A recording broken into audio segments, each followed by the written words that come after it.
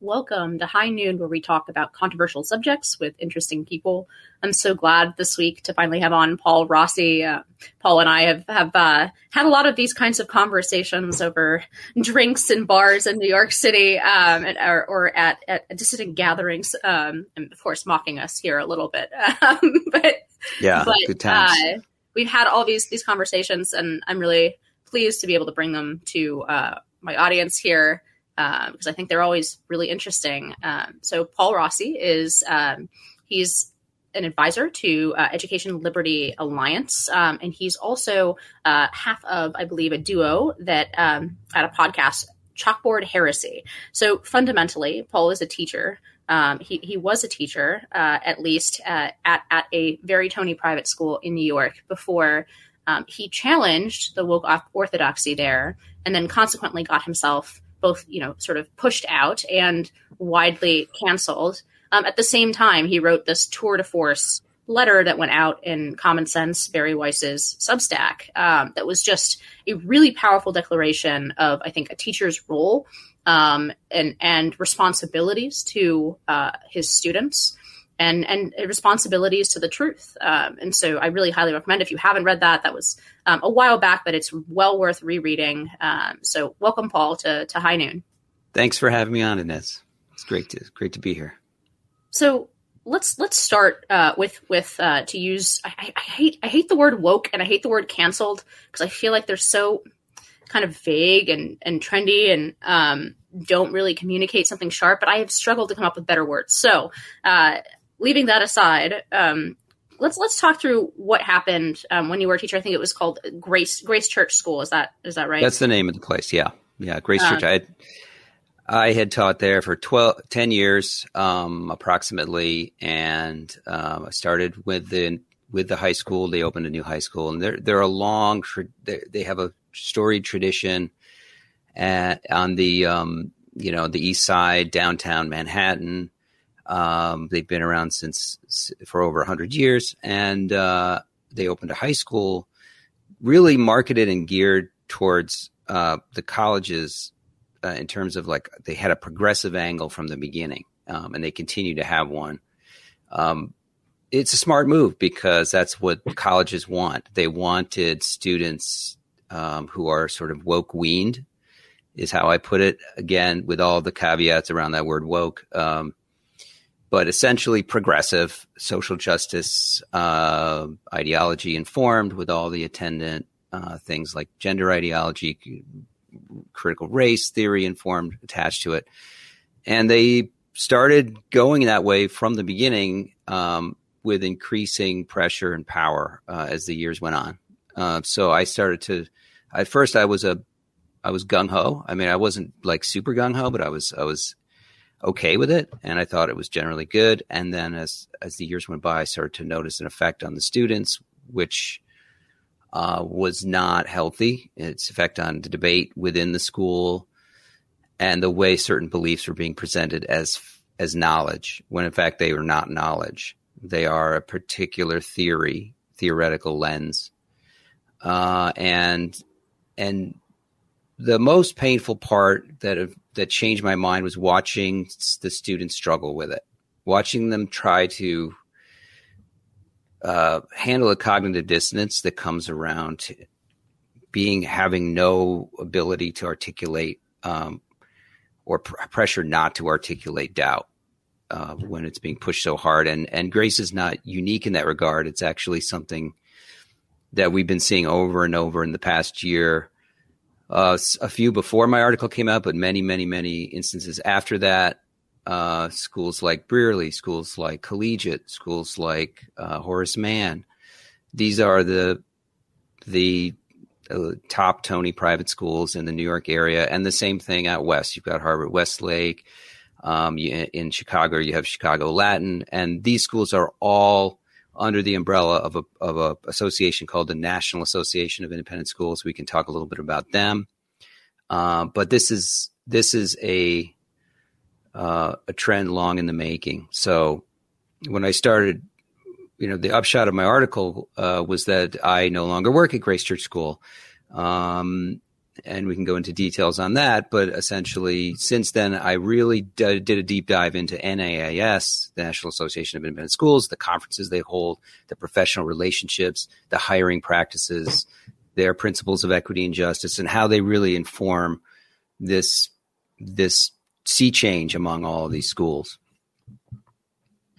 Why do you think it is that our elite have been so wholly captured by these ideas? Because if you pull some of this, the underlying principles of critical race theory, systemic racism, implicit bias, some of these topics, or certainly if you pull some of the gender ideology, it seems like there's a strong majority of Americans who are deeply skeptical of these ideas, at least in their most extreme forms.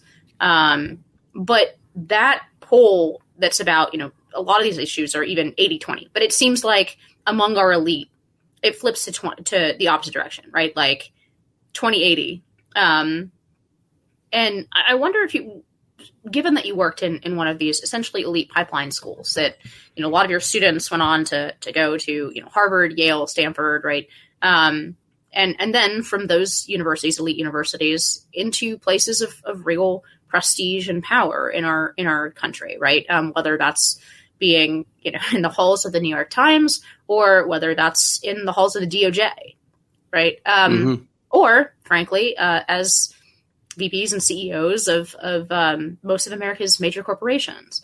So why do you think it's been the elite that has been so easily sort of captured and dedicated to these ideas?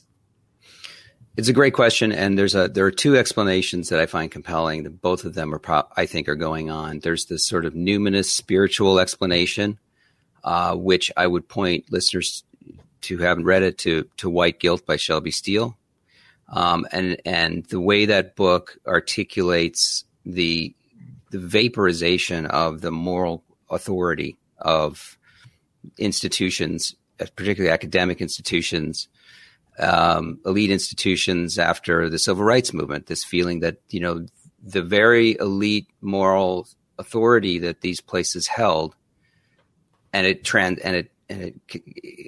including objective truth, including, righteousness and self, belief in the self, all the way, it's a psychological vacuum really. And so the spiritual quality of professing one's, substituting essentially this void with this ersatz morality of social justice, this mania around social justice. It's these ideas, implicit bias, critical race, they're not being evaluated based on the facts. They're being evaluated for the psychological value they hold for the institutions. It's a way for them to recapture moral authority in a very condescending, I believe, and degrading way to the very populations that they're seeking to help. The other explanation is one which is, I think, a kind of in the inverse, in that it's a way for wealthy elites to simultaneously mask their privilege and blame everyone else for it. So what do I mean by that? So it's a point that's been made elsewhere, right? So it's not that I have tremendous resources, that I'm in the 0.0101% as people who ran my school were. These are people that had enormous legacy wealth. The current head of school is a direct descendant of J.P. Morgan. I mean, we're talking about big old money here. It's not that we're super wealthy. It's that, we, all of us, you included, the middle class, is that we're white, right? So it simultaneously levels them with this racial block, or we're a man, or we're male, and it says, listen, we're all to blame. We're all we all share complicity with this thing. So it kind of covers the ball, but it also makes sense for them individually to adopt this. I know my own head of school, George Davison, went through a kind of a woke awakening, because when your country club only started accepting Jews, a generation or two ago, and blacks, as well, then and all of the people that are attending upon you in your Park Avenue mansion are people of color, okay, then the critical race vision of America actually fits for you. It actually makes sense because it describes your childhood and adolescent and reality. So there's a tendency, well, actually we are a racist country in all of these ways. And guess what? It is for all white people. So that projection, I think, is, and these are the people who actually decide in their board meetings, whether to staff up in DEI, for example, and the consultants will come in and do the dog and pony show, and they'll fall for it. And they'll fall for it because a lot of them, that was their parents' reality or their grandparents' reality. And then the moral culpability that they feel gets pushed outward. Now, I grew up in a college town, but I went to a public school. I had friends of all different races. I in my 20s and 30s, same thing. And that wasn't my experience. It wasn't a lot of white people's experience. And so we're all being subjected to this sort of feverish projection of elite whites, in my view. That's part of it. That reminds me of the line in Radical Chic by Tom Wolfe, where he describes how these sort of wealthy Manhattanites who are throwing parties for the Black Panthers, they have this difficulty in that they need to make sure that the help for their parties is always white, because otherwise the impression would be that they're participating in this racial hierarchy. Well, so that I guess all things are new again, but so what you're describing is like both a very deep discomfort with hierarchy and the existence of an elite, and the kind of ruthless maintenance of an elite, which I suppose makes sense. I mean, nobody wants their children to take a step down in life, right? But that's necessarily what any kind of actual genuinely serious leveling scheme, right, would be. So I think you make a really good point especially about transferring guilt to a broader section, and especially, I think we talk about this concept a lot in the opposite direction, where we talk about how the systemic nature of racism, the way that, like, say, an Ibram Kendi would perceive it, really removes agency from young Black Americans, right? And has a negative effect. I mean, Ian Rowe wrote this great book. He was on this podcast also talking about his book Agency, right? That it does remove in a very important way a young person's sense that he is at least to some degree in charge of his own destiny. But in this case, you're talking about it in almost the opposite way, where it's now a particular sort of elite band of society can wield enormous genuine privilege, wealth, and power, but can at the same time, even though they're part of the quote unquote oppressor categories, right? That's a way of disengaging psychologically from your own role, or your own actions, right? It's just this larger systemic force, right, that we're all participating in, rather than, hey, if you're really dedicated to this idea of leveling, well, then maybe you shouldn't be charging $54,000 a year to go to Grace Church School. Yeah, I mean, they do have financial aid. Grace Church, to its credit, actually had more financial aid than any other of its peer schools. But there's two things going on. One, I think, is that these are schools that their feature actually has become a bug, right? So the feature is that we're elites, okay, and you come to us because we are elites. Like we are the access for your child to get into the halls of power, right? So that's a huge selling point. But that very explicit, or like lightly coded advantage that they offer, that everybody knows that they, at least for now, continue to offer, or offer the appearance that they continue to offer it, which is kind of like offering it, but that now is something that you can be pilloried for, right? Because as democracy turns into, gets broader and broader, then elitism is sort of the greatest sin. So now they have to they still structurally want to maintain their elitism, but the marketing is terrible. So they need to put it under this, hide their light under a bushel basket of social justice and diversity and all these other things. The other thing going on is that, for most of the people that can pay this amount or pay the full ride, it doesn't matter whether their kid can read Chaucer or, understands the themes of Dante's Inferno or whatever. So because their bread is buttered either way. Okay. So if part of the compromise means lowering standards of intellectual competency and mastery of skills, they're okay with that, right? These are not the kids that are competing at the SHSAT schools, like the specialized high schools in New York, right? Where you have to have the skills. You've got to be like the immigrant kids that come in here and bust their ass. Actually need to be super smart and know how to do it and work hard. They're going to be fine, right? These are sort of patronage networks, more or less. So, that's also going on, is that there's also, it's like costly signaling of a species of animal, right? Like we're going to be educated no matter what in the things that we need to know, which is power.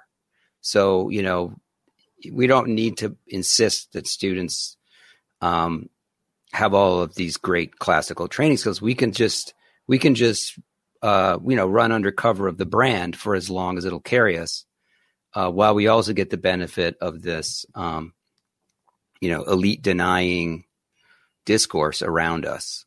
I guess how I would put it. Yeah, I mean, so I guess I have two observations and questions to kind of volley back to you. The first is they do need it, especially, and I think this is one of the things that you and I agree, I think, most strongly on. I think especially in a world in which one's meaning in life is not essentially handed to you, right? Where we don't live in a world where we're not living in sort of the integralist Middle Ages, where we are handed a faith and a place in society, in a hierarchical society, and that's just our fate. And there are many negative things about that. Don't get me wrong. I actually am a small L liberal. Like, I don't think that's the ideal way to organize society. But it seems to me that in sort of post-Enlightenment and capitalist society, which has produced enormous amounts of prosperity, unheard of in human history, that we are now facing the problem of atomization and meaning. And especially when traditional religion seems out of reach to so many people. Look, I went to a public high school, but it was one of these like essentially public prep schools, right? It was right next door to Stanford, extremely academically high achieving, right? Very, very, very high pressure environment. And the number of like, quote unquote mental illnesses that people had, right? That their inability to cope with adversity was extremely high. And I think part of that is that lack of, that lack of a base that comes sometimes from religious practice, sometimes from community practice, sometimes from family, right? But if you kind of knock out one by one those pillars underneath people, people. Oh yeah, don't get me wrong. Like, I completely agree with that. Like, I'm commenting from the sort of cynical materialist perspective, but of course, like, if I'm looking at it from the perspective of the parent that works at Goldman Sachs and just is like, yeah, just put your head down and you'll be fine. But yeah, no, but in the level of really meaning, at the level of children, like, yes, like it's a catastrophic decline in meaning. And to understand and appreciate our traditions, and I use the OUR broadly, is super important to understand what it means for you. And I think a lot of parents take that for granted when they go along with this other stuff, which is kind of the ersatz morality that's substituting. So both from the materialist perspective and the perspective we've been talking about, I mean, how... At some level, the project, I feel like... Well, let me back up 1 second. Let me ask you, do you think we are reaching some kind of tipping point? Obviously, it's becoming easier to express, at least in certain outlets and circles, some kind of objection to what I would call a cultural revolution that's building. On the other hand, it seems like the power of this ideology within those institutions is only growing stronger. So where are you? Do you think we're at some kind of tipping point, or do you think it's going to get worse from here, not better? I think it's going to be a long, hard slog, decades long hard slog, because you're right. There's the tiny little hole that only a few electrons shot through is now getting wider, and there's more freedom. There's sort of a glasnost, around perestroika. I get them confused around like what can be said and what is sort of tolerated, and maybe Twitter will be helpful with that. But at the same time, all those people still have jobs, and they're still hiring, right? So there is just tremendous momentum, structural and institutional momentum around DEI philosophy, and it's ensconced, right? You're not going to, and those people don't know how to code. Okay. So you're not going to be able to pry them out with an oyster knife. And they're going to work through the system, and either, who knows, like maybe an economic catastrophe would be the best thing to end wokeness, because then, maybe these companies and schools will realize that like having a 259 DEI executive directors or direct managers is a bad thing. It's not sustainable. But I think that it's going, all of the professors, all the teachers, all the young teachers coming to the ed schools, all the HR departments, that's not going to go away. There are millions, tens of millions of people who are part of these industries. And you either need, a Curtis Yarvinite, monarch to come in and start, swinging the axe, or like you just need which I don't think is necessarily a good idea, or you need a massive sort of cultural transformation. You need it in Hollywood. You need a countercultural movement, which isn't just a lot of podcasts and intellectuals. It's actually it's an artistic movement. And I don't see a lot of signs of that in Hollywood. I don't see a lot of signs of that in television. A few green shoots, like in White Lotus is an interesting show I've been watching that kind of points to some potential. So it's going to be a big sea change. And I think that the PR, there have been a lot of PR wins in the public, but institutional wins I haven't seen yet. A few, yeah, I think that's a really, really good way to put it. I just talked actually the last episode of this podcast, which I do every month with Emily Jashinsky. We talked about the artistic angle to this, and I actually am quite hopeful in the artistic space that there will be at least some kind of counter movements, because, and by which I mean not explicitly political counter movements, but I do think that there has reached a point where it's extremely rote.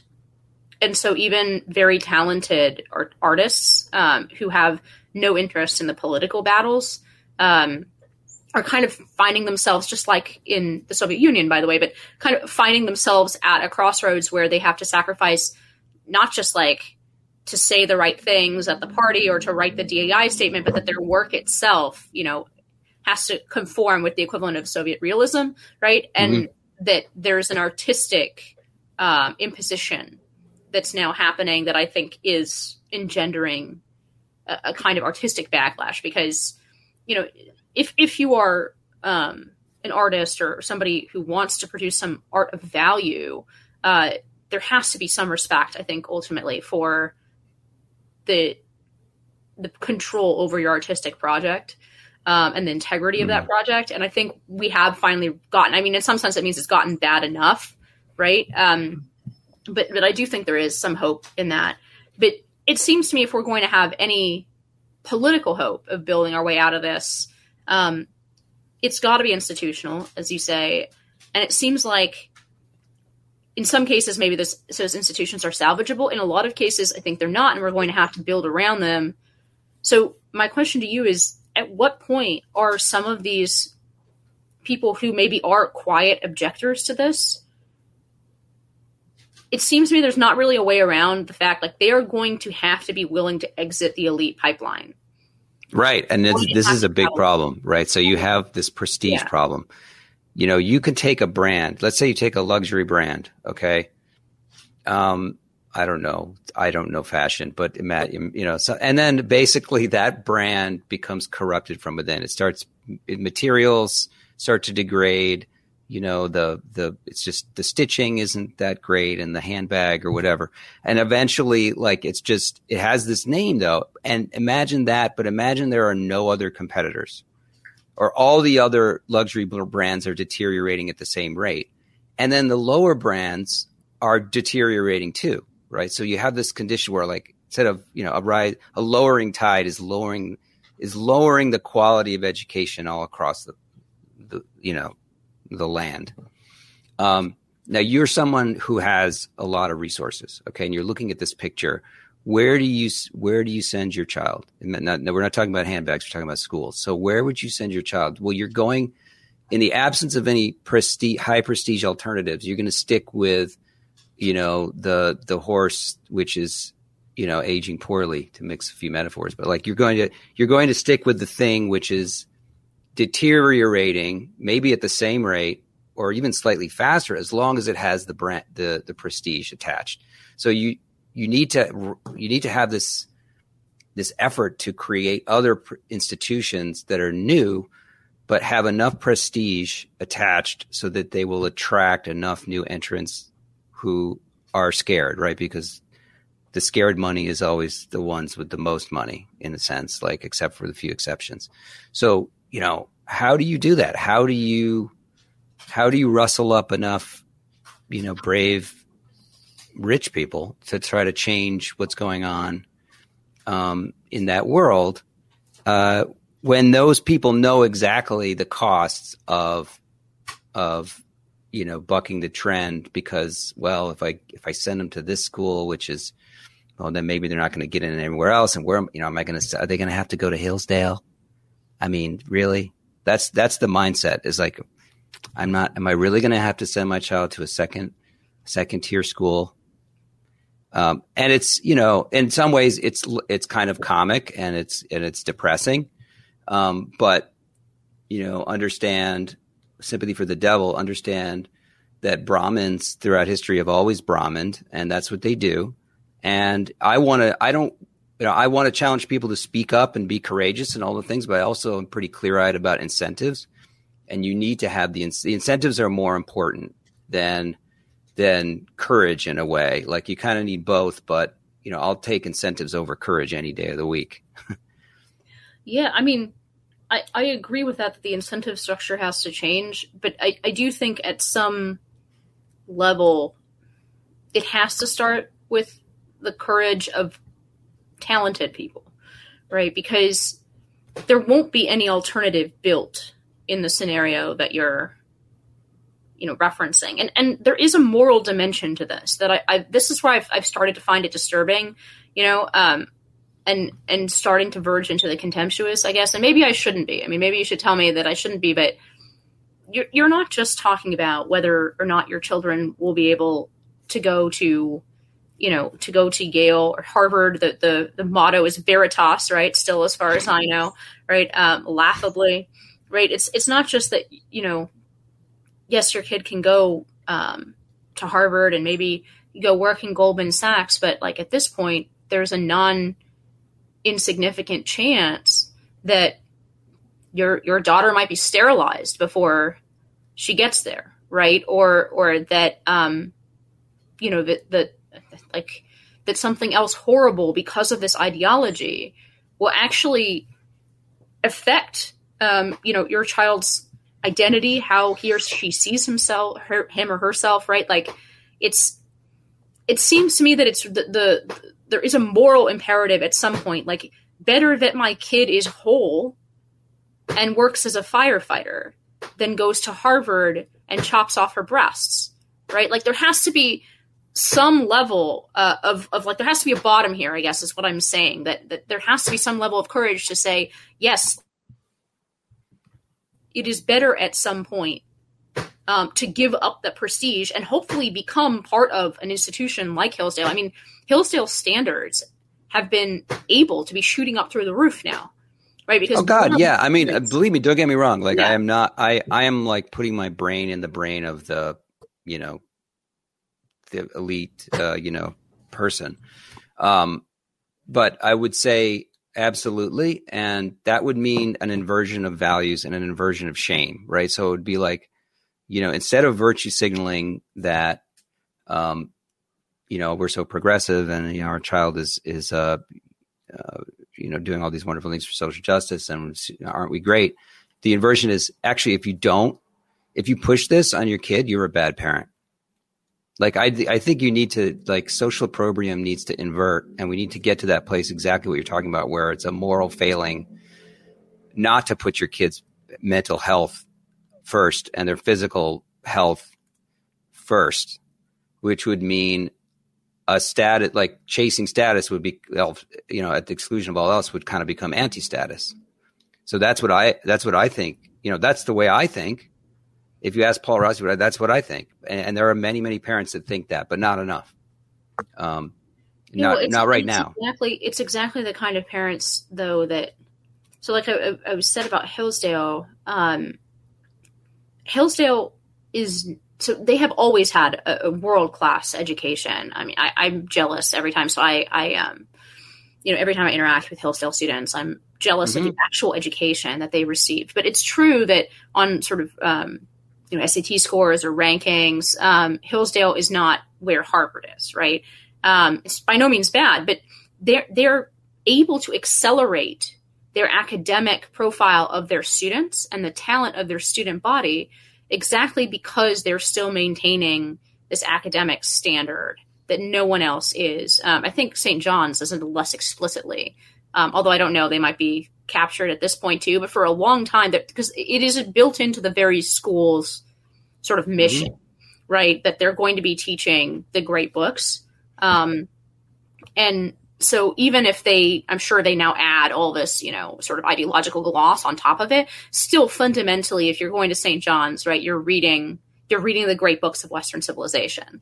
And so that has allowed those institutions, I know for sure about Hillsdale, I would guess St. John's, they are able to build a new sort of prestige because now they're able to attract a student quality that they could not have done 10 or 15 years ago because those students would be going to Harvard. But now some small percentage of the students who would be going to Harvard are going to Hillsdale. And nice. I like that. I mean, you're dropping white pills, and I'm here for it. Right, but that kind of project replicated everywhere in every institution, right? To make things that are genuinely worth according honors and prestige to, and elite positions, and institutions that are genuinely worth the prestige assigned to them. That is going to require more and more people who could make it into Harvard to go to Hillsdale, it seems to me. Well, it needs to have, you need to get to you talk about a tipping point. You need the gold rush moment where parents are going to be like, wow, these people who went to these places, they're moving to the thing, and they're actually getting high, and they're actually doing really well in their life because it's grounded. The prestige is actually grounded in quality. Right. And then it would be like, well, if I don't apply here, or I don't send my kid here, then I'm missing out.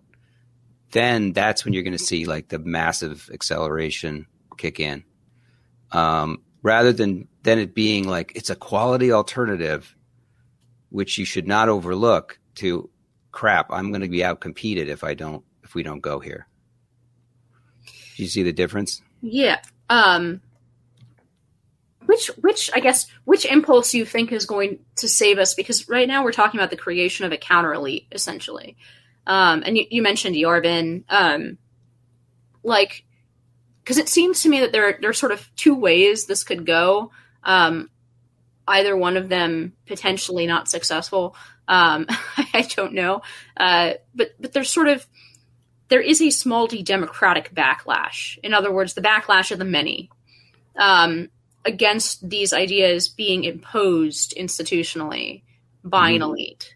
And so there's an anti-elitist backlash. And then there's, the Yarvin case, which is you need to build a counter elite and work within the elite because there has always been, as you said, Brahmin's going to Brahmin, right? Like there's always been, I guess the corollary would be Brahmin's going to Brahmin and Brahmin's always going to rule, right? Mm-hmm. But I haven't been ever convinced fully of that, because it seems to me that America has always had a very prosperous, educated middle. So which way do you think this is? I think like both, right? So like, the easy answer is both, but like there's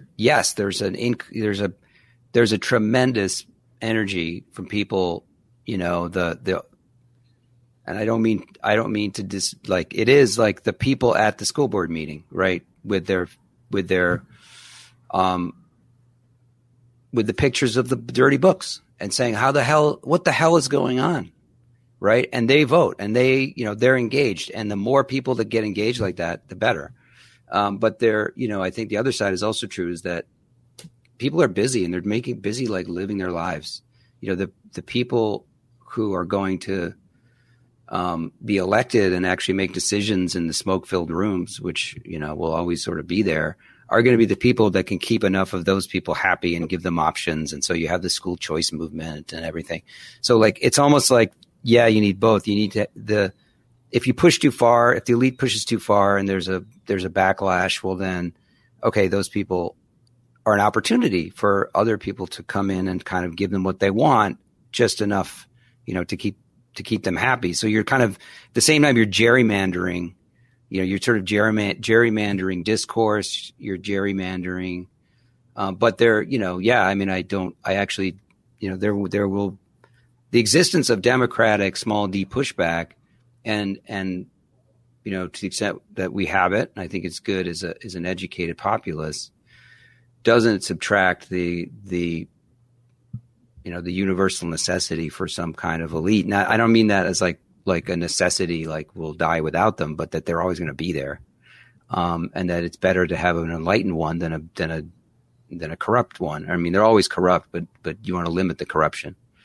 It's kind of how I would muddle through that question. Yeah, I mean, so I agree that there's always going to be some kind of elite. But I'm less, so I guess I'm less certain about how much power.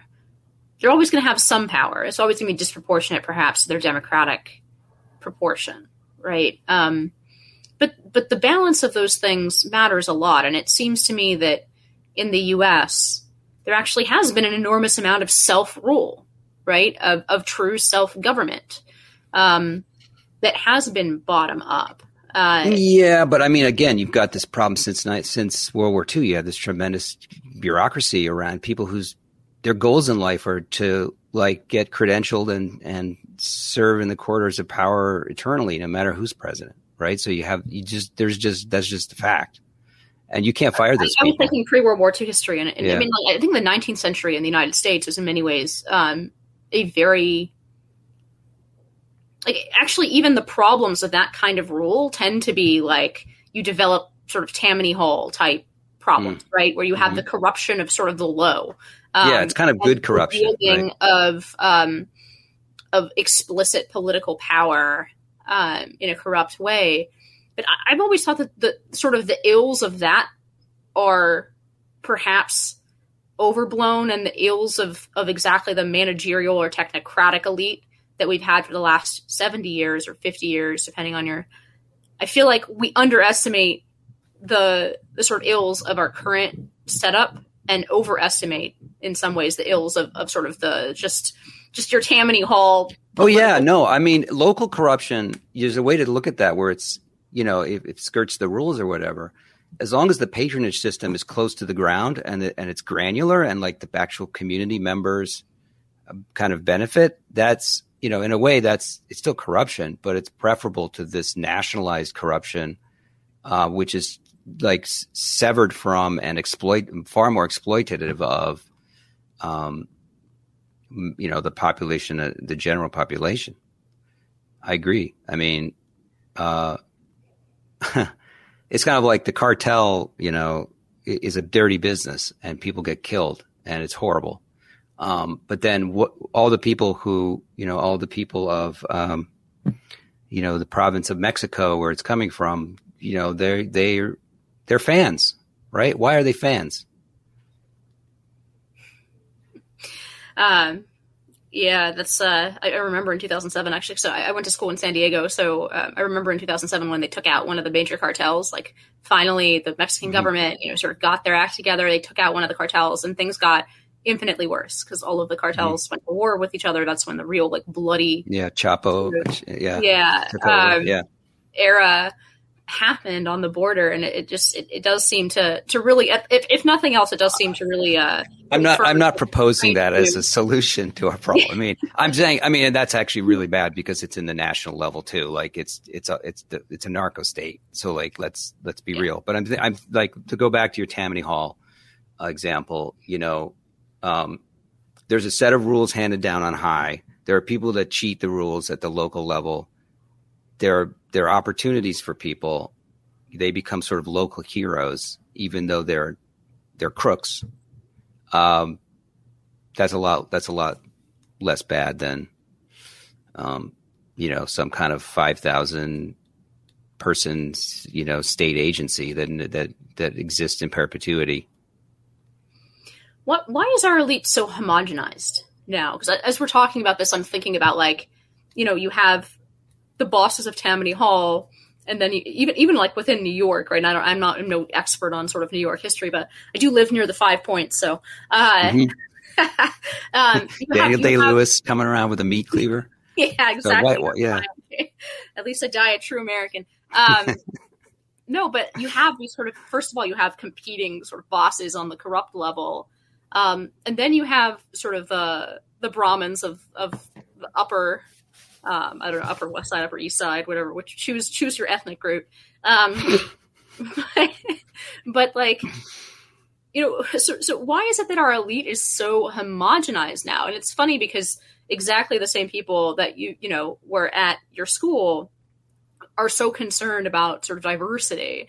And I'm not even saying diversity of thought, although I think diversity of thought flows from this, but there's no diversity of sort of experience or trajectory or how people made their money so much anymore, right? In this elite, they all went to the same schools. They all had largely the same trajectory. And yes, you have different flavors of it. You have a Silicon Valley flavor of it, which is still a little bit more Wild Westy. And then you have the sort of East Coast finance flavor of it. But fundamentally, why have our elites homogenized so much? Like, where's our because I don't think SBX counts like our Tammany Hall. Yeah, there is this sort of professionalism in the, you talk about business schools and the institutionalization of corporate, what it means to have a corporation. Like they all kind of look the same. Doesn't matter what business. It's just like almost like there's certain things you have to do it right. You have to do this business plan. You have to do all the things. And like, it does homogenize, experience. And I think that's what I think it is. I think it's sort of almost the Byzantine the decadence of Byzantium. Like, there's all of these different, there's all these diversity of things, but they all basically kind of the same because everyone's supposed to just do things by the book. There's a book, in other words. Maybe that's, Yeah. Well, what's my very uneducated take what's on in the book? Like, and more importantly, why is there only one book now? Because it seems to me that I think it's got to be predictable. If you're unpredictable, no one's going to give you $1. But but that's a general thing that was just as true 100 years ago as it's true now. And I guess there's I think the book is that there's a standard way to be predictable, or there's perceived to be a standard way to be predictable, rather than many different ways to be predictable. Well, maybe it's exactly. I mean, I'm not usually the person who sort of rants about globalization, but maybe it is in this case technological, because the way to be predictable were the book in, say, Ohio versus New York versus California, even 50 years ago. It wasn't as frictionless, right? You had sort of regional variations, and even more so if you're talking about, for example, China versus the United States, right? But maybe it is the instantaneousness of communication continue. Well, also the loss of we become atomized, and with that, you've lost those regional cultural touchstones that allow, say, the folksy, farmer to do business with a handshake, right? Like that's kind of the frictionless that's the frictionlessness that you get with a sort of regional cultural the trust relationship when you have the same culture. And I think that the regulatory environment and the complexities around that, it's like your car, right? You can't fix a car anymore. You need a person who's a computer geek to fix your car. It's the same. I think it's very similar. Let me wrap up by asking you this. What do you think people can and should do both inside and outside these kind of elite institutions? You said courage is not enough. But what sort of, if America is nothing if not civically organized, right? Like there's a pothole on the street in America, a week later, there are 5 committees and a blue ribbon panel to devise what happened. The pothole still doesn't get fixed. Yeah. And I believe in that. That is where the hope is. It's in that. It's in the sort of the thing that prompts you to get and show up to the school board meeting and read the dirty book. You want that to be spanning time and go forward and get into other issues and to become a citizen again. So I think that there are these sort of great civic awakenings too that can draw more people into the process, and then understand how the sausage is made, and then they get elected, and then they, and I think there's great hope there. The great fear there too is the way organized political parties will capitalize on that and create their own patronage networks and exploit outrage for fundraising. And, you get a whole slew of people that are professional politicians in both parties that are going to glom onto that. And, basically turn that, make whores of us all. So yeah, it's the greatest opportunity, but it's also like, you have to watch out. Yeah, I think that's a good warning to end on, both optimism and warning to end on. Thank you so much, Paul Rossi, for coming on High Noon. Where can people find your work? What's your Twitter account? I'm kind of, I'm in various directions. I'm on Chalkboard Heresy, youtube.com/Chalkboard Heresy. And also on Twitter. You can find everything that I do on Twitter, Paul D. Rossi on Twitter. Thanks again for coming on High Noon, Paul. I've really enjoyed this conversation. Thanks so much, Inez. Great to be here. And thank you to our listeners. High Noon with Inez Stepman is a production of the Independent Women's Forum.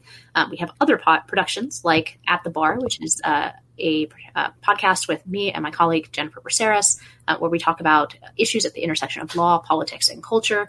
We also have She Thinks, which is hosted by Beverly Hallberg, which goes through more of policy and political news of the day. As always, you can send comments and questions about any of those things to inez.stepman@iwf.org. Please help us out by hitting the subscribe button, leaving us a comment or review on Apple Podcasts, Acast, Google Play, YouTube, or iwf.org. Be brave, and we'll see you next time on High Noon.